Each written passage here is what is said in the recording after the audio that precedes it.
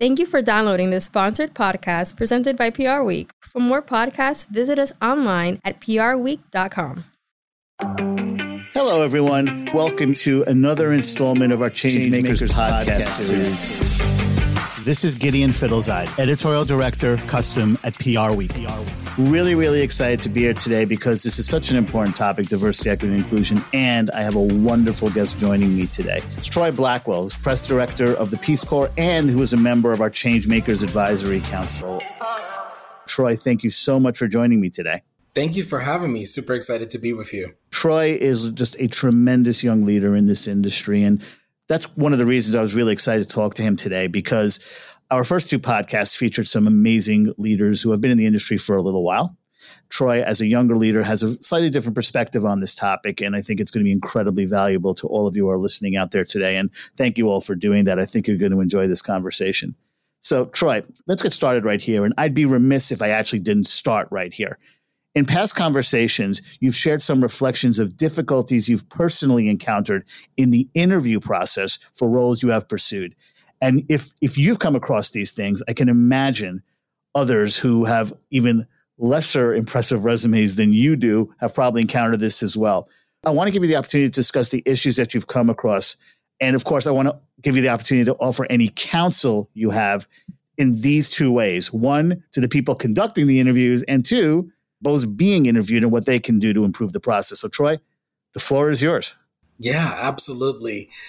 So what I will share about my experience is something particularly what I like to call very similar to the Rooney Rule, how in NFL teams, folks are required to interview a candidate of color for head coach jobs, but they may not necessarily receive those jobs. And so I think about that in the context of the PR industry. There are a handful of skilled communicators, people of color, who, informally, meet and we text and we share advice and just various different experiences. And what I found was pretty unique was that both during the pandemic and after the pandemic, when there was this huge hiring boom, particularly in the PR industry, that many of us, myself included, had got interviews. I applied to pretty much all of the big agencies, a lot of mid-sized agencies as well. And I had maybe a dozen interviews, always made it to the second, third, sometimes fourth round, right? Always got past 3 interviews, but was really having, a hard time challenge locking in an opportunity. And so it made me think a lot about this rule that, I had this resume, as you noted, I am a young leader in this field, but, I've held director level positions. I've been on boards for trade organizations. I had worked with Vice President Harris before applying to these agencies. I was in her orbit and on her team for about 3 years in total, from 2019 up until 2020, end of 2020 to 21. And I just had such a really hard time just getting that foot back into the agency door.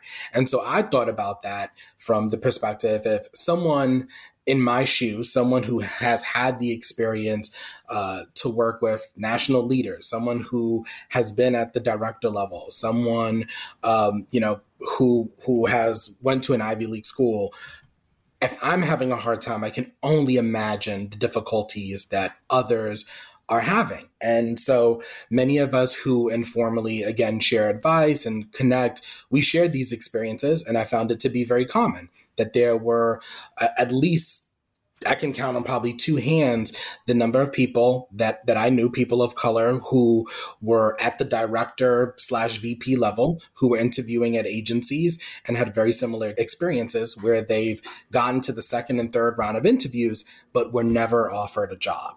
So that really stood out to me as something, whether it's conscious or it's happening unconsciously, it's something that does need to be addressed. And I don't think folks have talked about it enough.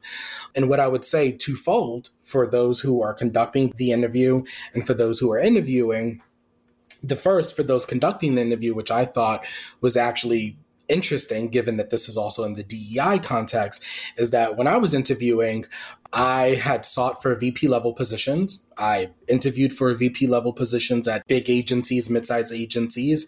And the common thing also that I found is during that interview process, I was never asked about my plans or my thoughts on DEI strategy. And a big part of being at the VP level is business development, right? You're responsible for bringing in a certain amount of income, usually to the agency. You're largely responsible for managing those client retainers. You're also responsible for growing the practice area in which you will be working in or would be working in.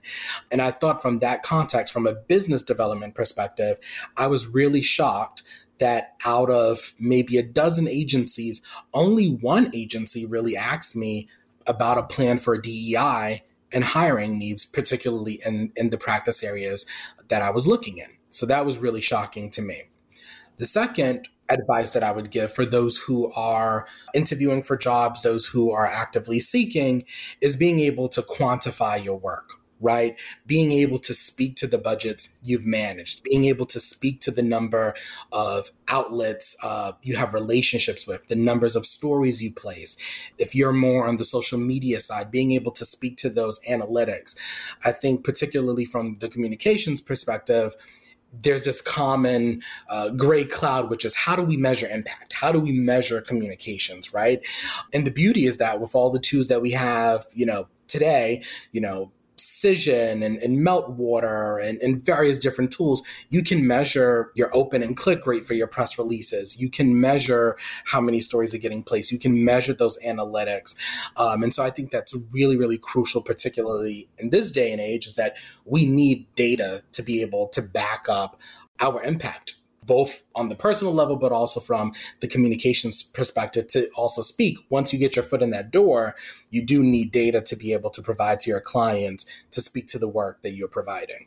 Frankly, I really appreciated that, Troy, because you actually gave some great interview advice outside of this conversation on DE&I. Actually, that's just really good advice for anybody. But I really appreciate what you said also because, I think a lot of times people really focus on the very, very entry level when they have these conversations. Obviously, the interviews that you're talking about were not the entry level. You're much higher up on the ladder there. And I think there's a lot of people who are maybe interviewing for that second or third job in their careers that are really, really struggling. And that's such a key point because that's the point where if you run into too many walls, no matter who you are, you might make the decision, you know what, maybe this isn't an industry for me.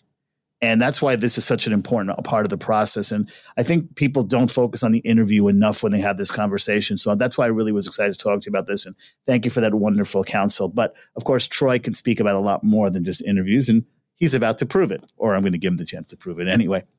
Another issue that continues to be troubling is the lack of opportunity for diverse professionals to advance within organizations. And, one of the things you always hear about is people like me. And the fact that people, don't have those people, the very senior levels to aspire to be like or to get to that level. And, I just want to talk to you a little bit about that because I think this really speaks to the retention problem in the industry. People of color, very talented people of color, get really frustrated because they're like, there's a ceiling and I'll never be able to crack it. And why would they think differently when they don't see anybody there who has cracked it? So I'd like for you to speak a little bit about that, from your personal perspective, because you haven't reached the very top of the industry yet. I'm sure you will, but also from people at the lower levels and what, give them some inspiration or a dose of reality in terms of what they should feel about this situation. Yeah. So I think of it, even when you think about DEI in that context, right? Like diversity is the recruitment aspect. It's bringing those folks into the agency. The inclusion part is the retention. And I think of it threefold. Mm-hmm. I think the first is that there's a large, broad conversation about DEI and what that looks like. But I like to think of DEI in levels. So there's like DEI 1.0, 2.0, 3.0, right? And diversity 1.0 is the diversity we can see.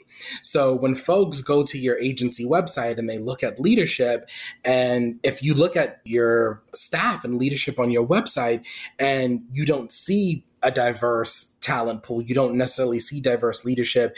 You may not necessarily see enough women, or you may not see enough people of color. Sometimes there are agencies that I have viewed that just don't have that at all. And I'm really shocked by that, because these are some of the same agencies that are saying that they prioritize DEI. This is a priority for them.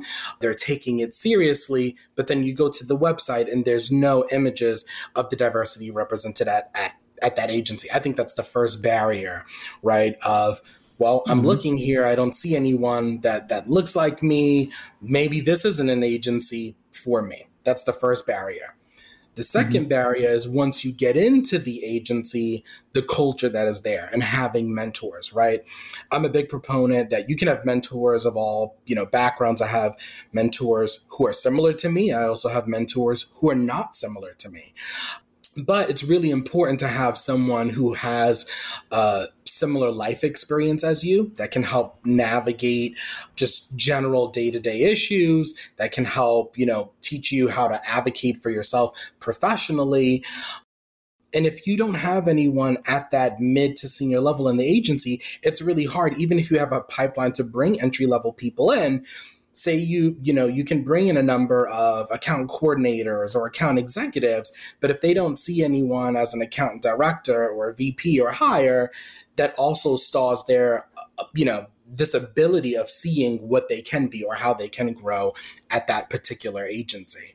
Something that also comes up about retention is pay equity, right? Very similar how I mentioned there are informal groups. There are a number of informal groups of various different communicators who share pay scale. Like, this is how much you can make at this particular position at an agency. And folks have been sharing it for a while. There are many folks who are particularly at agencies who have shared their pay internally and formally with each other. And they have even identified some discrepancies in pay for the same, amount of work and same amount of skill. Right. And so I think that's also a very big concern for people. Is not only is there this barrier to get into the agency, but once you're into the agency, there's a lack of mentorship. Not every agency has this problem, but some do. There could also be potential around pay equity and discrepancies there. And so it creates this culture where you feel you're operating in an environment where either you feel that you're not wanted or you feel that you're an imposter. Right.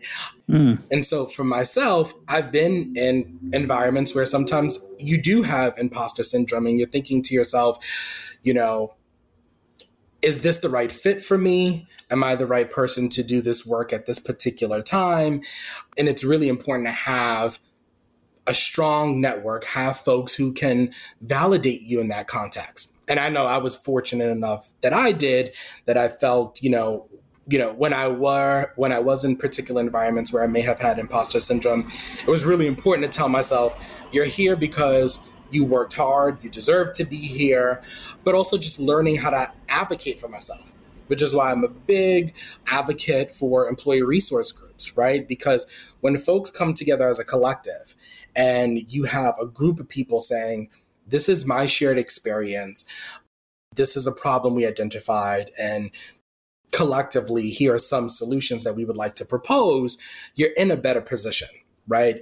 And I always compare employee resource groups to pencils, right? If you have one pencil, it's easier to break that one pencil.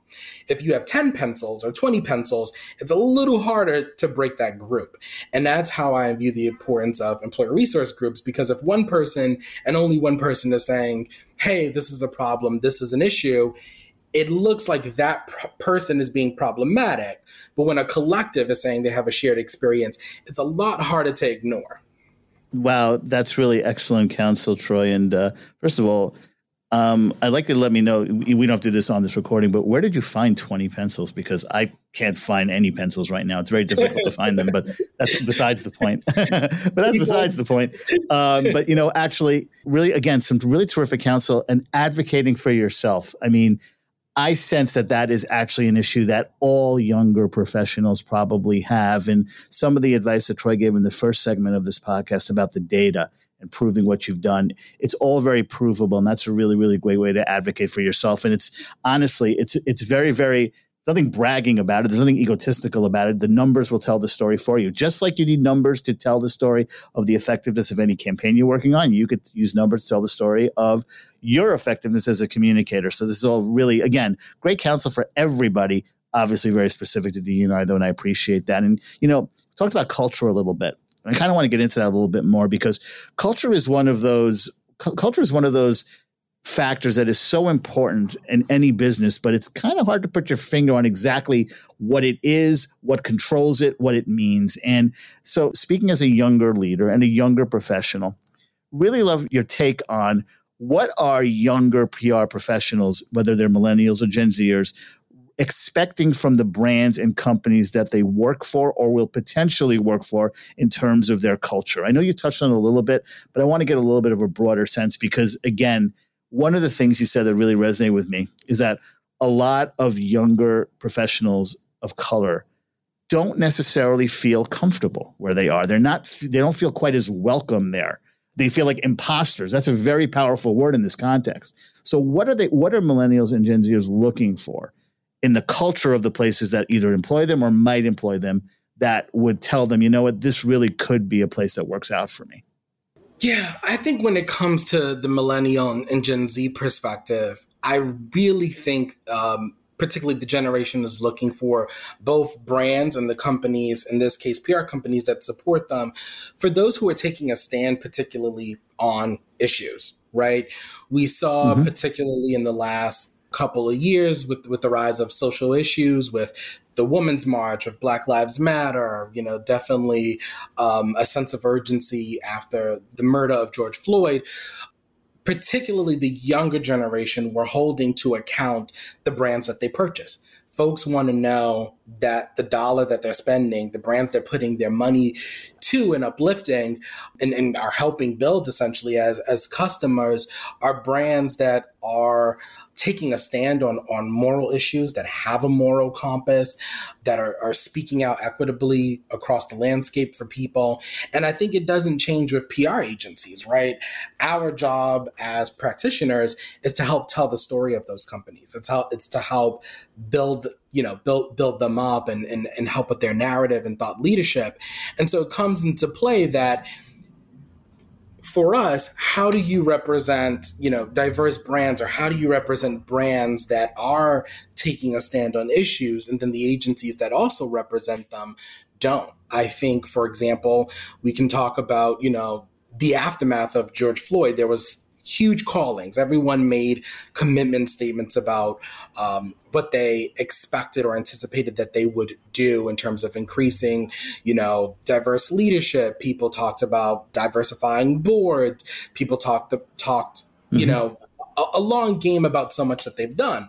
Okay, so now we're 2.5 years later, going into 2023 will be 3 years later, and that needle still hasn't really moved. Right. And so that's something that young people are looking at, is that 2.5 years ago, I saw these big agencies making these commitment statements saying that they were going to put money to, diversifying their field, that they were going to diversify their boards, that we were going to see more changes in leadership. We were also going to see changes in the work. And we really didn't see that. It kind of seems like the statements have fell flat, so to speak. There really hasn't been much follow-up or follow-through. And so I think that in itself speaks to where we are specifically for those companies that are representing these brands. Mm-hmm. I want to close this out with another thing that you and I talked about before this conversation that you'd mentioned to me that I thought was interesting. You noticed over the past couple of years that more agencies are developing practice areas for DE&I and social impact. And that sounds promising, and it is a sign of intent for sure. But there are still key matters lacking in all of this that you have found. I'd like to give you the floor to discuss this. What is lacking? Yeah, that is something that's a little bit of a sweet spot for me, because I'm someone, my entire adult life, my career has always been in social impact, whether it's on the agency side or in-house. And for me, I've noticed that trend, and it goes with the aforementioned question that you had, particularly about what millennials and Gen Z are expecting from brands and the companies that represent them.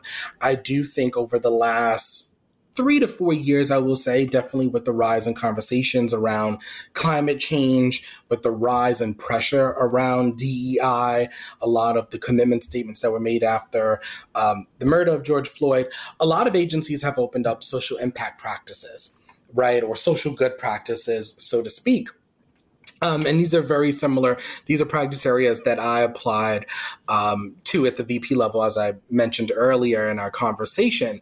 And the one thing that I noticed, again, it's multi-layered here, but the first is that within these social impact practices, there tends to be a specialized area, particularly around DEI. So you will have practitioners in those fields, in those agencies, counseling clients on DEI. But again, something that I noticed particularly in my experience is that, one, as someone who's gone to the final stages of that interview process, I was never asked anything about my DEI strategy or DEI plans, about any of the skill set necessarily to build that out, right? So that also seemed like a little bit of a gap to me. The second that I've noticed is that, for example, if these DEI specializations and these social impact practices are counseling clients on what they can do to get it right, how does that function when the same practice areas are lacking in what they are telling their clients to do, right? A lot of these social impact practice areas that I've seen that have popped up over the last 2 to 3 years, many of them don't have people of color. Many of them don't have people of color in leadership positions within those practice areas. And not saying that they only have to, right? Because I think we can work across many different practice areas. But I just think it's very interesting that there's a need for social impact. There's a need for counseling clients on DEI. And clients are asking for that a lot more from their PR agencies because they realize in-house that they haven't totally got it right. So they're looking at the agencies as the experts. But there's kind of like this double entendre there that the agencies that are providing the counseling are also lacking in that field. So that's something that I've noticed, but I would encourage and I would like to see this practice area grow. I think there's a lot of opportunity there. I'm very optimistic about it. It's something that I'm excited again, to just see. Again, that's my bread and butter. It's something I'm very passionate about. But I would like to see that if you are going to be counseling clients on DEI, that at least you have it right yourself, right? And what it also showed me is a gap. And the gap that I'm talking about particularly is that I notice in-house, DEI is seen more as a business objective, whereas on the agency side, DEI is seen more as an elective versus a business objective, right? The in-house clients, they're willing to put the money where their mouth is and say that DEI is a business objective for us. This is why I'm seeking external counsel on this matter. I want to build and grow specifically there. But we necessarily haven't seen the same sense of urgency in terms of business development around DEI. Troy, thank you for that. Thank you for all your answers today. Incredible counsel. And I think, and I hope you agree with me on this, I do think a lot of agencies in the industry broadly, the intent is absolutely there. And they want to get this right. I just think we need to hear from leaders like you and the ones that preceded you on this podcast series and the ones that succeed you on this podcast series who can really, really tell everyone listening out there what they need to do to take that intent into real action that is going to have sustainable change. Because I said this in the piece that I wrote about the Changemakers program, and it's been said a lot of times. I certainly didn't coin this, but we want to get to a point where we don't even have to have this conversation anymore. And that's the end goal. How far down the road it is, no one knows. It probably is a bit far, but with leaders like Troy leading the way, I know we're going to get there. So Troy, once again, thank you so much for taking time from what I know is an incredibly busy schedule for joining me today. I obviously also want to thank Google for their support of this program. And I also want to note that this is the third of a 5 podcast series. We have 2 that preceded it, and they're both on PRweek.com, and you can listen to both of them. I certainly encourage you to do so. We have 2 more coming up, so be on the lookout for those as well. But until then, I want to thank Google again for their support. Troy for joining us today. Of course, all of you out there for listening in today. I hope you enjoyed this and got something out of it. I think you did. And until next time, this is Gideon Fidelzide of PR Week, wishing you a wonderful rest of your day. Thank you so much.